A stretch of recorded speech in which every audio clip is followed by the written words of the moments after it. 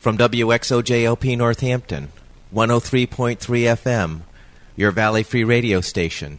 Welcome. I'm Warren Odess-Gillette, and this is A Baha'i Perspective.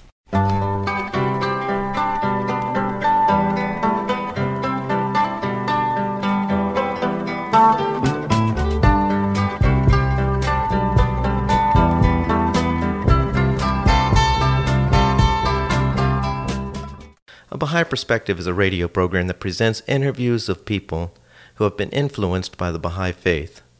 If you want information specifically on the Baha'i faith, you're welcome to visit the website www.baha'i.org. That's BAHAI.org. Or you can call the toll-free number 1-800-22-UNITE. Today, I'm playing a telephone interview with Deb Rodgers, a Baha'i who grew up in a little town called Camphill, Alabama, during the segregated 60s. She was despised by both the white and black members of her community because of the lightness of the color of her skin, so she turned to books. However, her mother would beat her when she found out she was reading.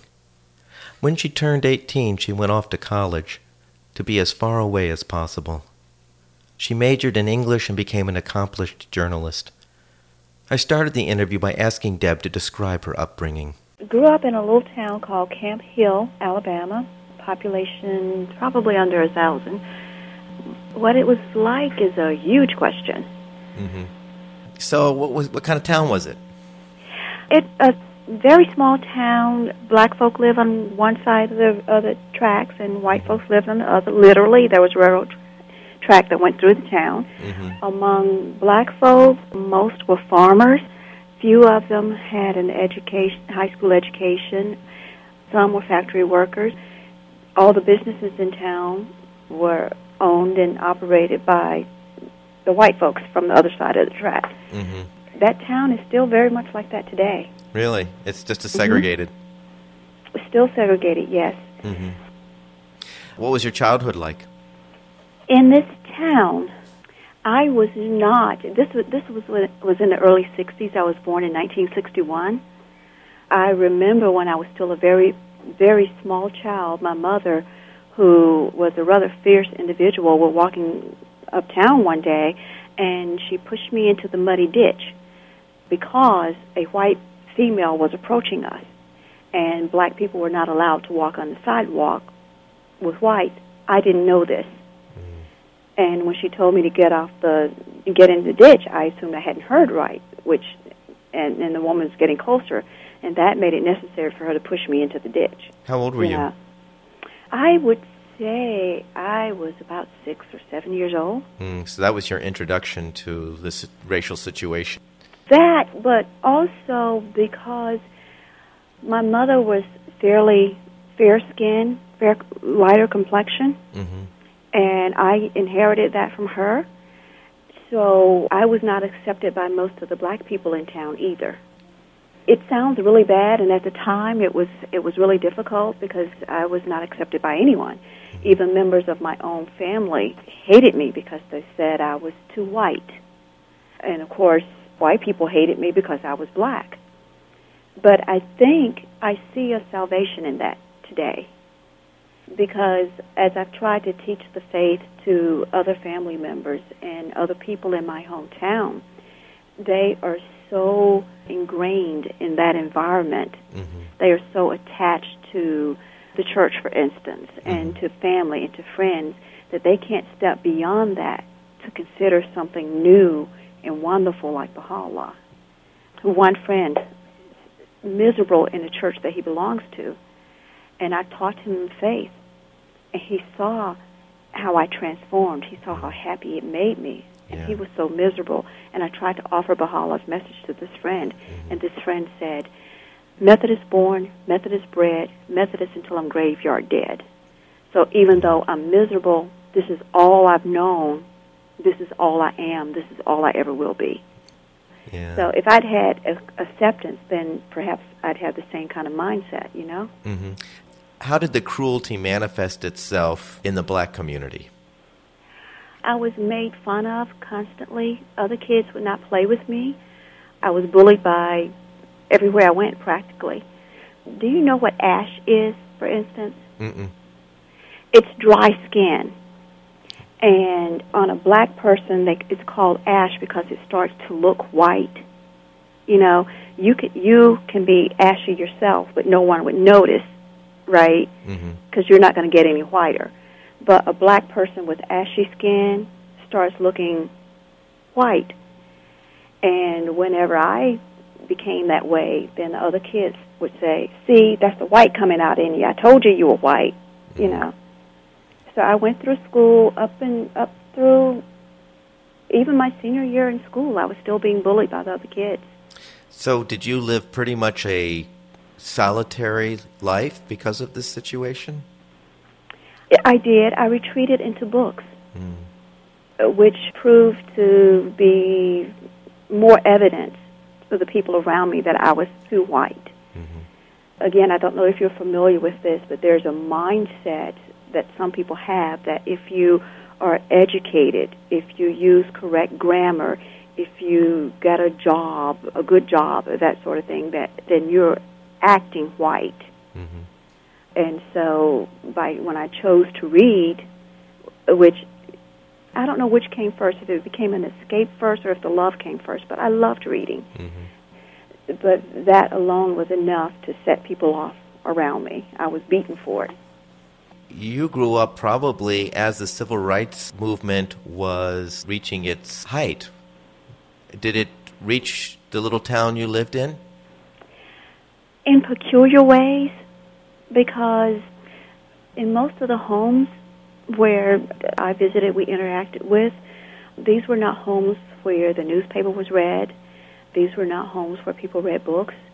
Things filtered down through the television. And television, I mean, if you're getting all your information from one source, it better be a great source. And television is not always a great source. I remember an aunt sitting on the front porch with an older aunt who told me that she had to get up and go inside and take her bath because she had just heard on the news that the Black Panthers were coming, and she knew that Black Panthers killed black people. And she wanted to be clean when she died.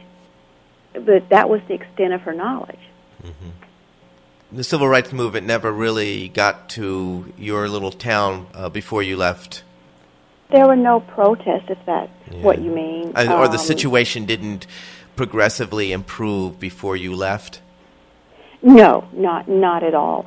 I was telling my husband that to this day, because of the way I was raised, I still have the mindset that there are certain places I can't go because I am black, or that I should not go because I am black and I am not allowed. I find myself stopping to ask the question. I left there when I was 18, and I've traveled all over the place, and I was always well-read, and I was in the newspaper business, so I know there's a different world, but... You said you left at 18? 17, actually. And where did you go? I graduated high school, and at that point I decided that I wanted to get as far away from home as possible. Although I had been awarded scholarships to a university that would have allowed me to live at home while I went to school, I had to get away. And there was this little school called Talladega College. I had never heard of it before, so I assumed it had to be very, very, very far away from my home. And I ended up going there. Turns out it was only 2 hours away. But growing up in a place where I grew up, it was like a million miles away. Talladega is an all-black liberal arts school founded on the principles of W.B. Du Bois. And what did you study there? I was an English major. Again, my love of reading, my love of literature led me in that direction, and I had decided that I wanted to go into the newspaper business. The school did not have a major in journalism, but I felt that would be a good stepping stone. How was college life there? It was wonderful. Let me back up a moment. Sure. I went to elementary school and high school, all in one school primarily. And each year, during Black History Week, as it was then, they would put on an assembly program where they would review speeches by Booker T. Washington, Mary McLeod Bethune, and 2 or 3 other people. And it was the same speeches over and over again, every single time. And that was the extent, even though this town, the school was majority black and such, black history was not studied. Now, before we get into that, I'm a little curious. Did you start out with schools being segregated, and then at some point the schools were integrated before you graduated? Schools were segregated when I started out. They were integrated when I was in the 7th grade. And at that point, our area got its first, what they now call segregation academies. The white families in town, there were 2 schools in our whole town, one for the black kids, one for the white kids. When they were forced to integrate, the white families got together and built a private academy for their kids. There were only 2 white students in our entire school, twin girls. I still remember their first names, Tula and Lisa. I befriended them. They were getting bullied just like I was. And I didn't think it was right that people were picking on them just because. And so, of course, then people picked on all 3 of us. Yeah. Now, what was the situation that those 2 girls remained at that school knowing that they were going to have such a rough time? I think the white families who could afford it got together and built the segregation academy. Those who could not, and I'm assuming, I never got to meet Tula and Lisa's family, so I'm assuming that they could not afford it. Now, most of those who could not afford the private academy sent their kids to school in the next town. They moved away. Mm-hmm. And in the next town, which was a bit larger, there was a greater majority of whites, very few blacks in that school. And so those who could afford to move moved and took their kids there. That left Tula and Lisa behind. We were in school together for a year, maybe 2. And then they finally went away, and the town then had 2 schools, an elementary school and a high school, both all black, and they finally combined the 2 schools again. And what was the white school is now falling in ruins. The white school? Mm-hmm. Why is that? There were no whites left in town. People literally moved away. Shortly after the schools were forced to integrate, a black man who had been the assistant principal at the school ran for mayor and won the election. And when he won the election, that was it. All remaining whites, the majority of them, left town. The place is a ghost town now, because when the white families moved on, they were the business owners.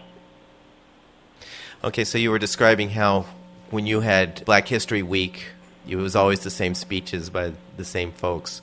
About the same folks. And then I go to Talladega College. I had the bounty of being taught. One of the president's wife, Gloria Wade Gales, taught a number of the English classes, and she taught literature from a historic perspective. So we didn't just learn about the literature itself. We learned about what was going on in the world that may have shaped that literature, that writing. And it just opened my eyes. There had been black people out there doing things and accomplishing things, great things, that I had never dreamed of before. It was what I needed at the time that I needed it. And what did you do after you graduated?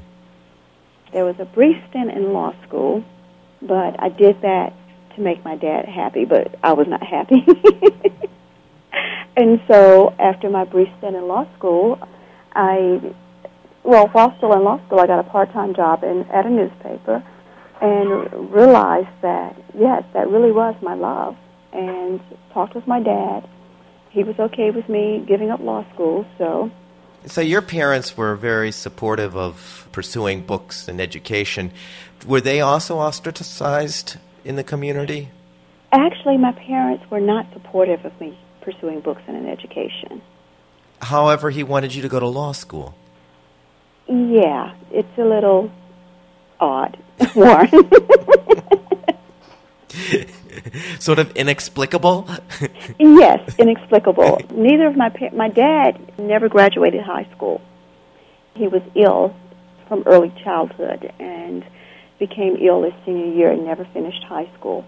My mother did, however, both farmed and worked in factories. They didn't know of anybody who'd gone to college before. I was the first in my family. And there were times, when I say I was beaten for reading, my mother did that, you know. And there were times when family and friends told me, they would say things like, "You're just trying to be white. You ain't nothing. You ain't never going to be nothing. You didn't come from nothing. We don't know why you're doing this." And quit.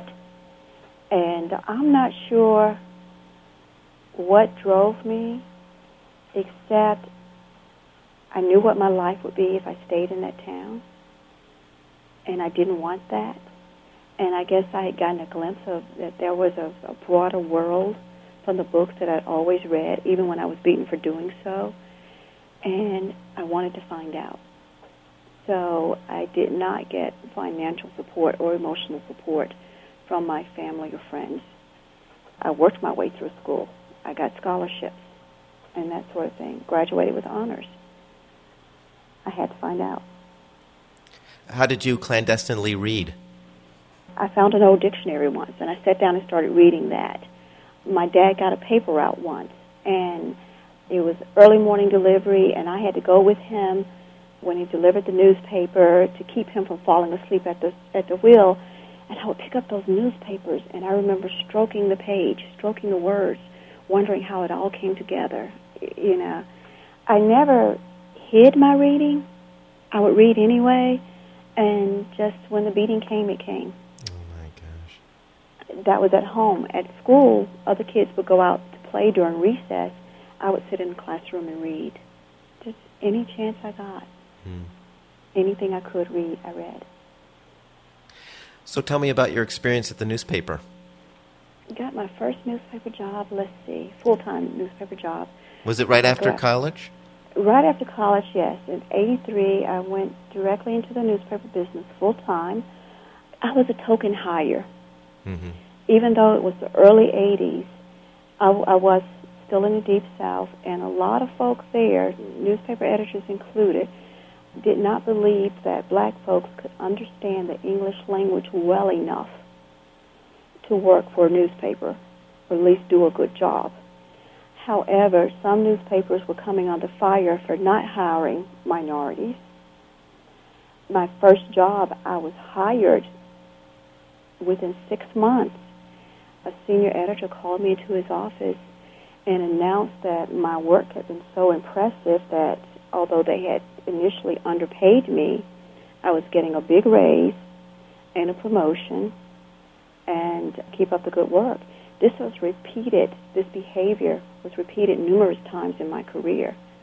And each time I was told it was because they did not expect me to be able to do the job because I'm black.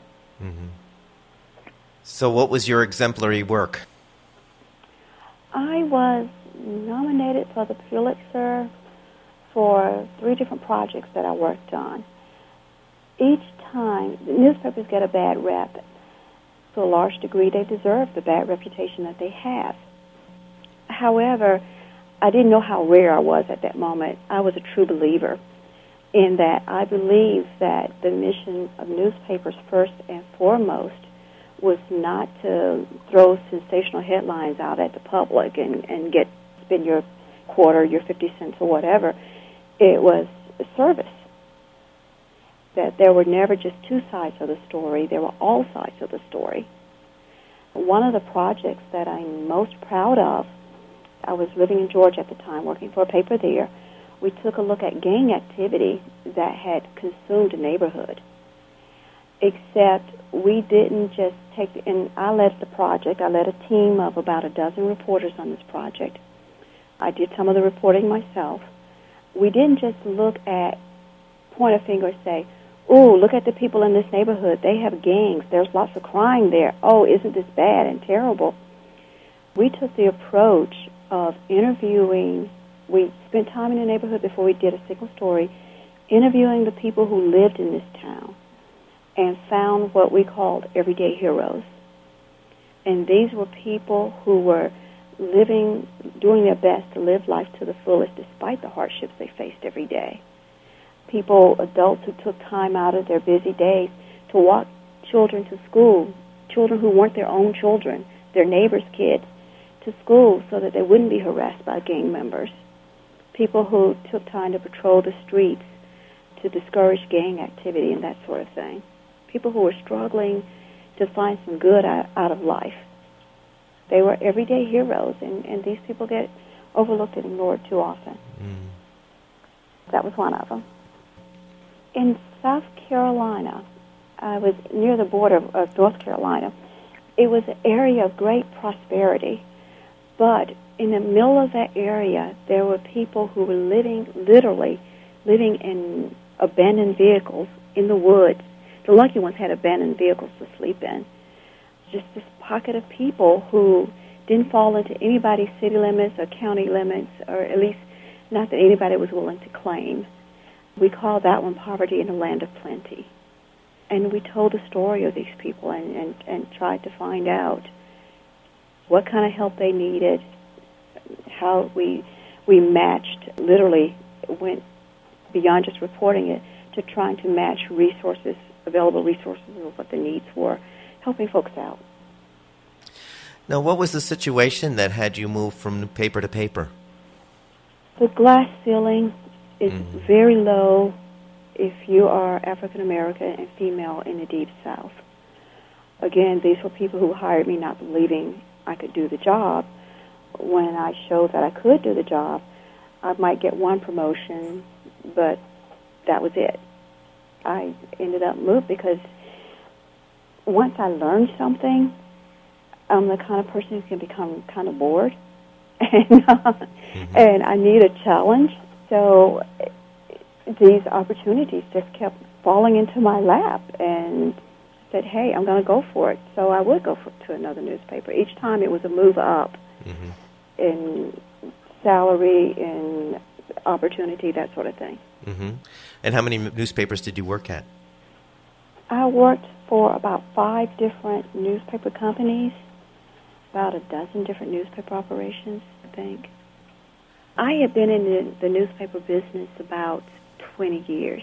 First 7 years as a reporter, the remaining years moving up in the editing ranks. I eventually accepted a position as managing editor of a small paper in Milledgeville, Georgia. At this point in my life, I was, because of my upbringing, because of my experiences in the newspaper business, I was very hard, very jaded. I didn't have an ounce of compassion left in me, I don't believe. Right after I took that job, a Bahá'í couple, my publisher walks into my office one day and tells me that this Bahá'í couple, they're coming by to meet you, and I'm really busy. Oh, yeah? What's a Bahá'í? Oh, she said, it's some hippy-dippy religion, but they do good things for race relations. And I'm sure, okay, fine. And they came by and met me, and the whole meeting was polite. But I was busy. I got them out of the office as quickly as I could, and never talked to them again. I recently, though, just in recent months, looked them up. I got in touch with one of my old newspaper friends who had their number, and I called them, and I told them that becoming a Baha'i had changed my life completely. First time I heard it, I blew it off. Some hippy-dippy religion not worth my time. But it has completely changed my life. So describe for me, Deb, the transformation from just setting it aside and not being interested to the point of actually becoming one. Describe that transition for me. Well, when I got the job as managing editor, I was already disabled. It was early. That was the early point of my illness. We did not know at that time what the actual cause was, but I had a nerve injury in my arms and was trying to handle that the way I handled most things in my life. I didn't have time for it. It was slowing me down. I was going to ignore it and keep doing my job, keep pushing forward with my career. I was married to the newspaper business. It was my whole life. Someone actually, a coworker one day, actually wrote "Get a Life" on a piece of paper and handed it to me, and I still didn't get the hint, I ended up, as I was known to do at that time, leaving that newspaper and going on to a different newspaper. But the disability finally caught up with me, and I had to leave the newspaper business. It took about 3 years to diagnose the injury. We started out thinking it was a carpal tunnel injury in my wrist. It was a nerve injury in my elbow. I had surgery for that. 3 months later, I was in worse pain than I had been in even before the whole business started, and was forced to quit. There I was. I was 35 years old. I had spent my life as a newspaper lady, loved it, didn't have a life outside of the newspaper, had no clue what to do with myself. I ended up returning to my hometown and moving in with my dad and stepmom. I had sworn I would never, ever go back to that town to live, and had rarely visited the town as an adult. Once I left and went to college, I rarely went back. But there I was. It just so happens that in the months before I returned home, the Bahá'í family had moved in. And they were, I guess I was drawn to them perhaps because they were outsiders, having grown up in that town as an outsider. They were drawn to me because I now know that's what Bahá'ís do. We met at some sort of public meeting. He is white, she is Mexican-American. They were outcast in the town, like me, because they had moved into a home that was too close to the black side of town, and they were friendly with black people. And they did not realize that that was just a no-no in that town. Black folk and white folk did not mix, did not socialize. They had black people in their homes for firesides, these things they call firesides. Deb, what year was this, and what town was this? This is back in Camphill, Alabama, and the year was around 1999, 2000. You're kidding me. It was still racially charged in 1999? Well, you used the word charged. It's not racially charged in the sense, when I think of the word racially charged, I think of people nose to nose fighting it out over an issue, right? This was complete acceptance. Segregation is accepted there. The problem that this family was having was they stepped outside of their boundaries. That's when people became angry with them. Am I making sense? Yeah, so the boundary was that they were crossing the segregation line. Yes, everything would have been fine for them. Life would have been easy if they had only socialized with other white people. But they socialized with black people. And that's when the problems developed for them. And how did those problems manifest itself? The husband got death threats by whites. Black people did not trust him because he was doing what just was not done. And rather than seeing it as this person is reaching out to me in genuine friendship, it's what does this person want? What is he trying to do? What is he after? The wife was Mexican-American, and she presented a whole different issue altogether because no one, white nor black, knew what to do with her. But these were wonderful people.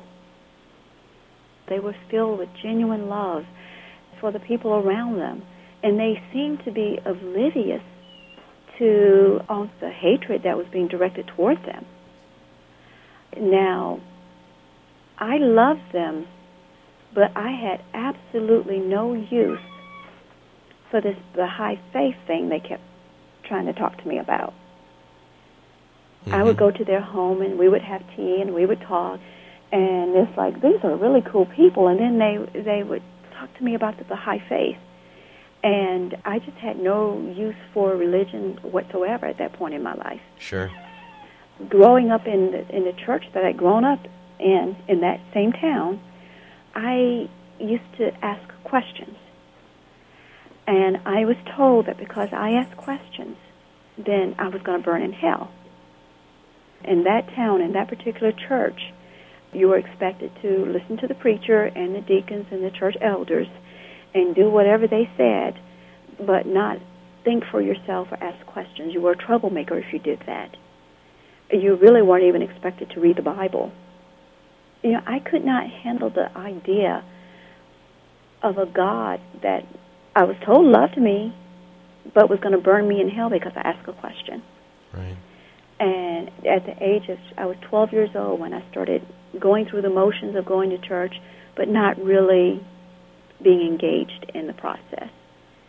And then as a journalist, trained skeptic, religion was good for other folks, but not for me. Mm-hmm. When I met these Baha'is, their religion was good for them, like the Baha'is, but it was not for me. I kept asking questions, though. Like what? What kind of questions? The things they told me about the Baha'i faith sounded good. It wasn't like any other religion that I had ever encountered before, and at various points in my life I had explored other faiths. The thing that impressed me the most early on, I think, was that in the Baha'i faith, you're actually encouraged to ask questions. One of the leading principles is independent investigation of the truth. It wasn't a matter of, okay, we're Baha'is and we're going to tell you what to believe and you have to believe exactly as we believe or else. It was, Dad, you got questions? We got all these books, Mm-hmm. Ask away. We'll help you find the answers. And I really liked that, Mm-hmm. I think first I more or less had housekeeping questions.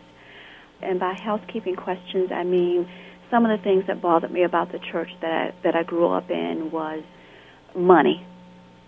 My brother and I were laughing just yesterday morning. He's on a spiritual search right now. Even though he doesn't particularly like to, he decided to go to the family church. I'd gotten him early enough in the morning that he was getting dressed for church. And to get dressed for church, get ready for church, he said, involved a trip to the ATM. Because he knew he would have to have money for the building fund and for the education fund and for the umpteen zillion other special funds that they'd set up. There were like 3 or 4 collections in this church on any given Sunday. And you were not considered a good church member if you didn't give. The Word of God, I shouldn't have to pay to hear the Word of God. That just always bugged me. And I had questions about, because I had been convinced at 12 years old that I was going to hell, I had questions about the Baha'i view of hell. Mm-hmm. This fiery place where I'm going to burn forever and a day for not contributing enough and to each and every one of the funds at the church, or for asking questions, the wrong questions, or for being female even. There was the equality of men and women in the Baha'i faith, 2 wings of a bird. And without those both wings being equal, that bird's not going to fly. That was just a phenomenal concept for this little girl who had been told that you basically have to walk behind the men, and you would never, even though God loved you, you'd never be assured of as nice a place in heaven as the men. Now tell me, what was the Baha'i response to your question about hell? Hell is not, as I understand it, and I can't remember what their exact response to me was at that time. As I understand it, hell is not a place of fire and brimstone.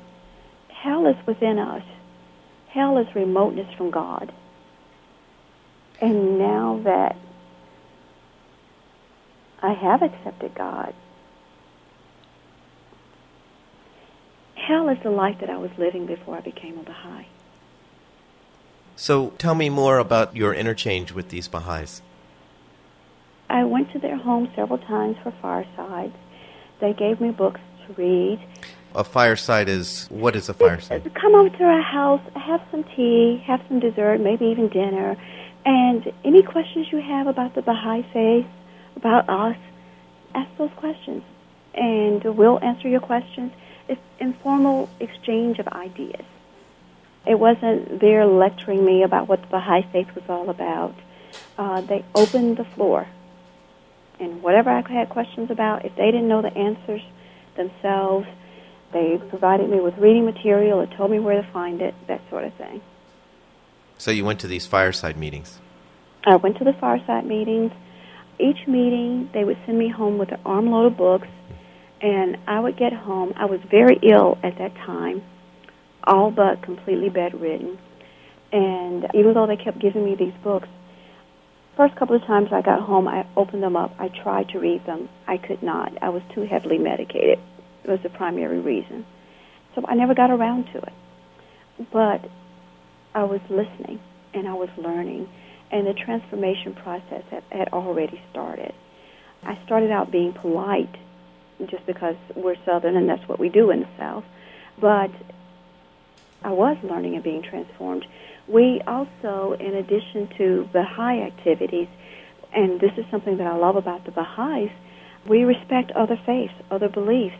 Jim and Nina used to take me to the Unitarian Universalist Church with them for their Sunday services.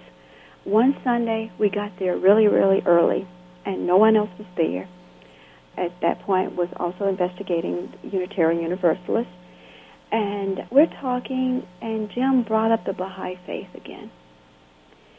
And for some reason that day, maybe I wasn't feeling well, I don't know, I was not my usual polite self. He said something about the Baha'i faith, and I said, look, it's time you knew. And then I just lashed out at him and told him all the reasons why I had no use for the Baha'i faith or any other religion. Just like that. Do you remember what that list contained? Some of the things were religion is an excuse that's used for war.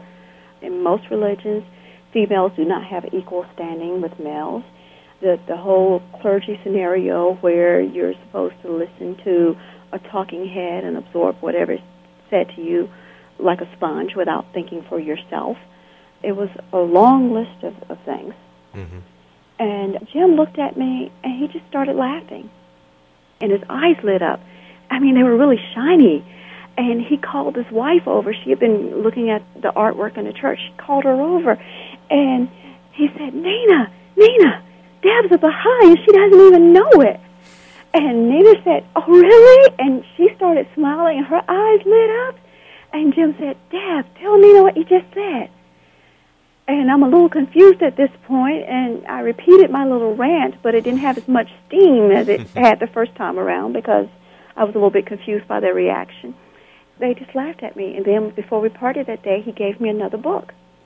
And in this one, it had the Baha'i principles listed very succinctly. There's only one God. All religions, all true religions, worship that one same God. What I consider the basic ones, independent investigation of the truth. There is one God and just one God. All true religions worship that same God. So we're not supposed to be at war with one another. We're supposed to be figuring out how to love one another. Those are the things that were important to me. So what happened? And, well, being the jaded journalist that I am, that I was, I said, okay, fine. So I am a Baha'i.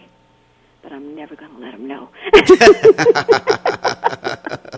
I was still suspicious. I was still skeptical, you know. Sure. But then I ended up moving to another community, met some more Baha'is, and started doing a study circle. Now, what's that? It's where people get together in groups, small groups, and we study the Baha'i writings together. Jim and Nina were friends with the Baha'is in this new town. So there was a transition there, we're handing Deborah off to you. She's a seeker or someone who's interested in the faith. And at that first study circle, where my health had improved a little bit, I'm comprehending things a little bit better, I'm understanding things better, the give and take that I saw between the friends there, learning that there was no dumb question, that there was no condemnation if you didn't understand something or did not agree with something, that kind of sealed it for me. And it's like, okay, I'm ready to start this journey. And I got home and I prayed about it and called them up and said, okay, I'm ready to declare. And how long ago was that? That was about 7 years ago. And how do you see becoming a Baha'i changing your life? During this time, I was bedridden, Warren.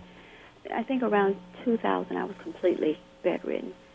And I was that way for about 4 years. And during that time, I met Baha'is, talked with Baha'is, interacted with Baha'is. They would call me, email me, come to see me. They were praying for me. Lots of people were praying for me. However, because of my limited understanding of what God was all about back then, I did not believe that it was okay for me to pray for my own healing. Prayer works, is all I can say. What I did pray for, although I could not pray for healing, I prayed for understanding. And I came to understand through the Baha'i writings that, yes, God loved me.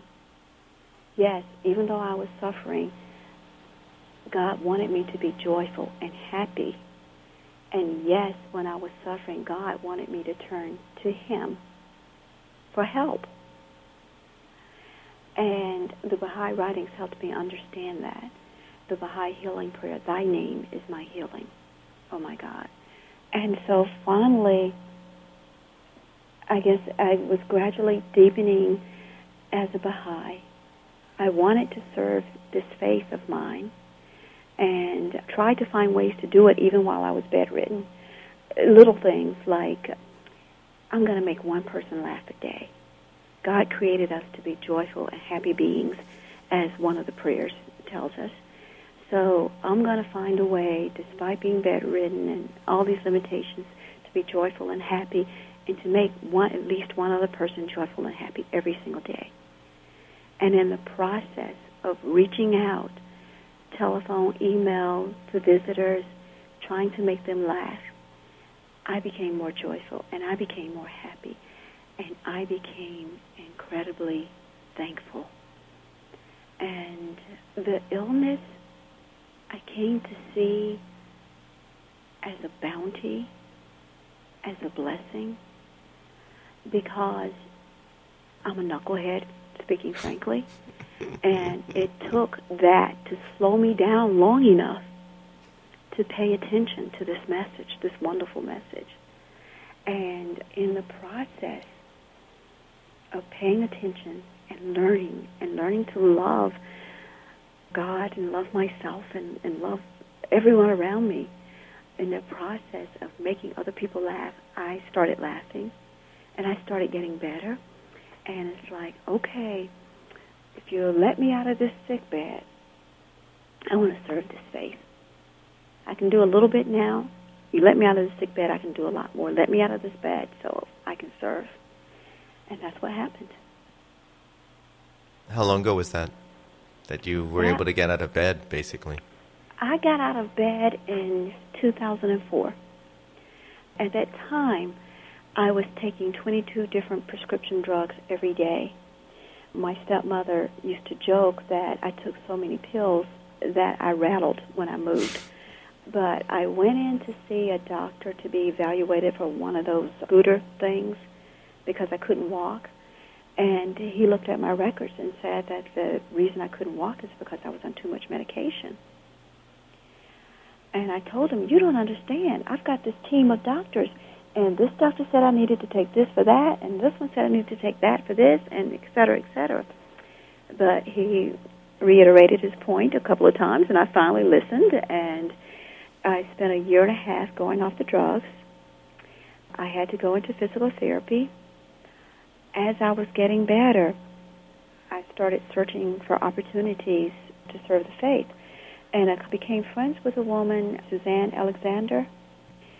She and her husband, Craig Farnsworth, wrote Marriage Can Be Forever. It's a book for married couples, how to improve your marriage based on Baha'i principles. And she was looking for editors, volunteer editors. And we talked, and I volunteered, and she was doing a workshop at Bahá'í School.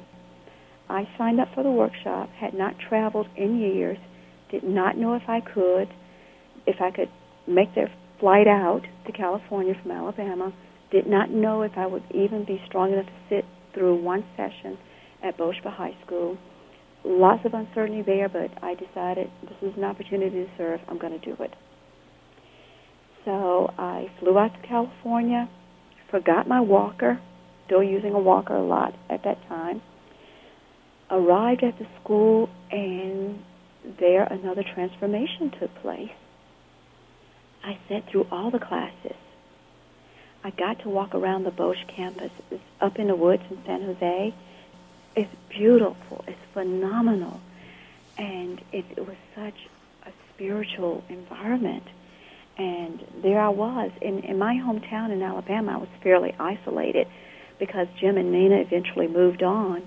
So I was the only Baha'i in town, isolated as usual. There at Bosch, I was surrounded by just some really phenomenal Baha'is and befriended by them.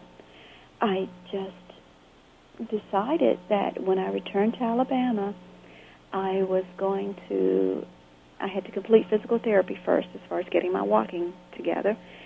Did that. The day I graduated from physical therapy, my car was already loaded up, and I started on a cross-country trip, stopping to visit Baha'is I had met at the Baha'i school along the way, and headed back to Bosch. I was going to spend some time volunteering there. I never made it to Bosch.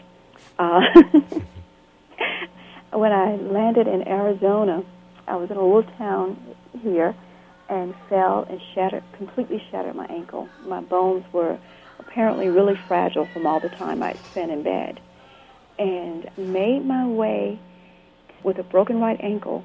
I drove more than 100 miles to Desert Rose Baha'i Institute and spent some time there with the friends, and they took me to a hospital there, but I needed more work than that hospital could handle. So I eventually made my way to Tucson, Arizona, and was in a hospital there for about a week, called up the Baha'i Information Center, said, hey, I'm a Baha'i traveling through in a hospital, just wanted to say hello. The friends were phenomenal.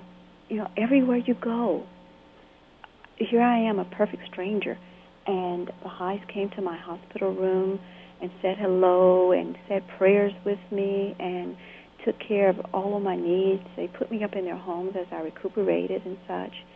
I eventually made my way on to California, was there about 8 weeks, finally, gradually made my way back to Alabama, and had been so spiritually transformed that although I had intended to live with my family, that was no longer possible.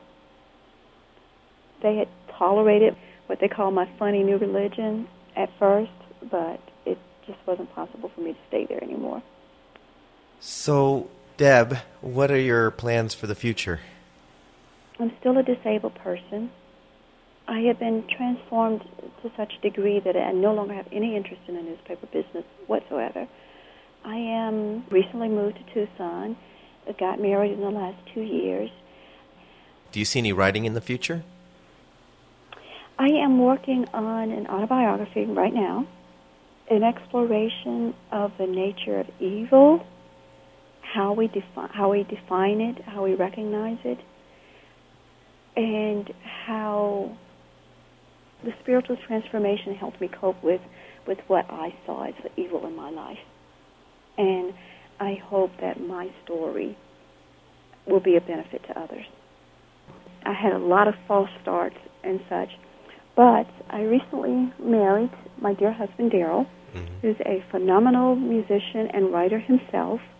And for the first time, I feel like I'm in a place where everything is right for me to make some really great process on this work, and it's going much better now than it's ever gone. I hope you enjoyed that interview with Deb Rodgers, a Baha'i and an accomplished journalist. For a copy of this and other interviews, you can go to the website www.abahaiperspective.com. For information specifically on the Baha'i Faith, you can go to the website www.baha'i.org, or you can call the toll-free number 1-800-22-UNITE. I hope you'll join me next time on A Baha'i Perspective.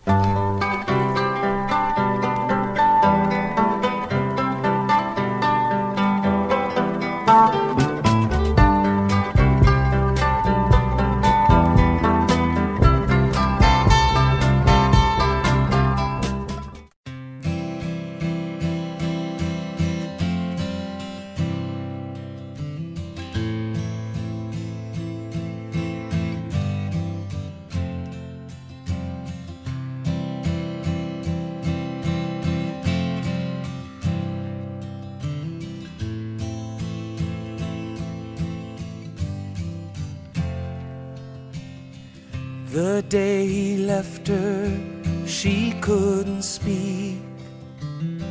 Stared out the window the better part of a week.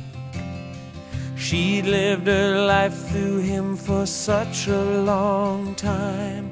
When she looked inside herself, she wasn't sure what she'd find. She had to open the door a little wider now. She had to dig a little deeper inside her somehow. She walked into the fire, alone and scared stiff. Now she says his leaving was a strangely wrapped gift. Little Jamie's body has never worked right. He's never had the peace of sleeping straight through the night. His parents get weary and his parents get worn. Still they always bless the day that little Jamie was born. He opens the door a little wider now, lifts them up a little higher somehow. It may look to the world like a 24-hour shift, but his folks know life with Jamie's just a strangely wrapped gift. What is it that we're really made of? How else will we ever know? Till the hand puts us in the fire, do we burn or do we glow?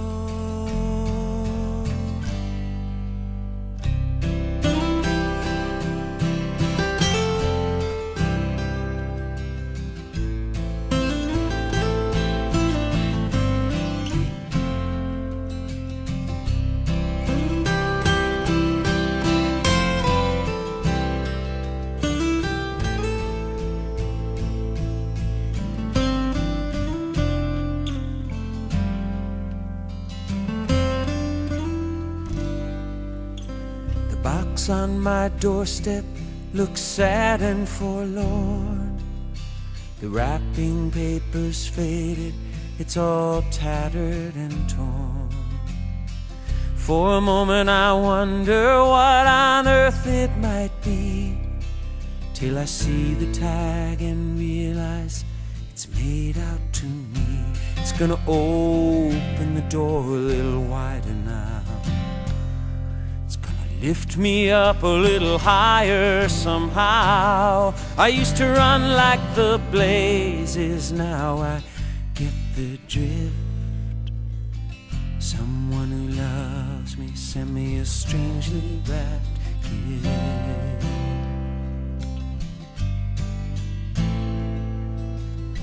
Someone who loves me, someone who really, really loves me, someone who loves me sent me a strangely wrapped gift.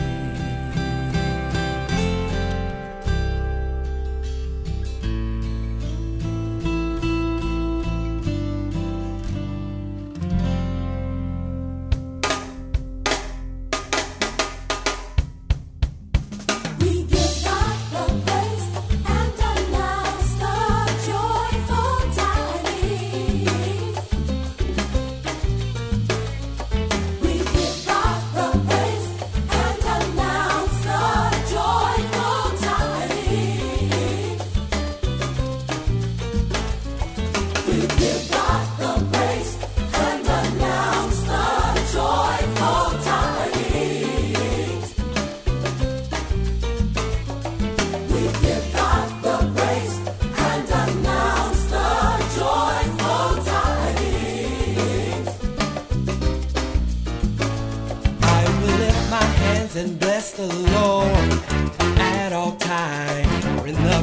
of His holiness.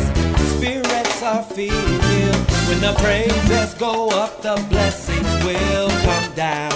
So with our praises we will dance and sing, and let you know our God is real. The praise and announce the joyful tidings. I know He's real. We give Him praise.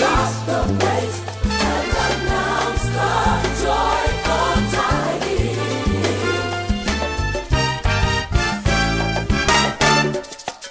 Wonderful Counselor, Almighty God, everlasting Father, the Prince of Peace, forever reigning King of Kings, the reigning King of Kings. The praise and announce the joyful tidings. We give God the praise. The praise and announce the joyful tidings. Unto God the Lord of Lords. Unto God the Lord of Lords belong the kingdoms of earth and heaven, land and sea. Rejoice. Unto God the Lord of Lords belong the kingdoms of earth and heaven, land and sea.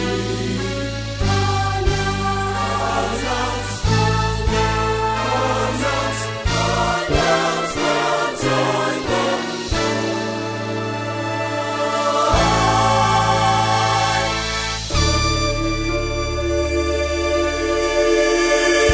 Woo! Come on, everybody, get up on your feet and give God some praise. Come on, choir, we give God. Because you're worthy of our praise.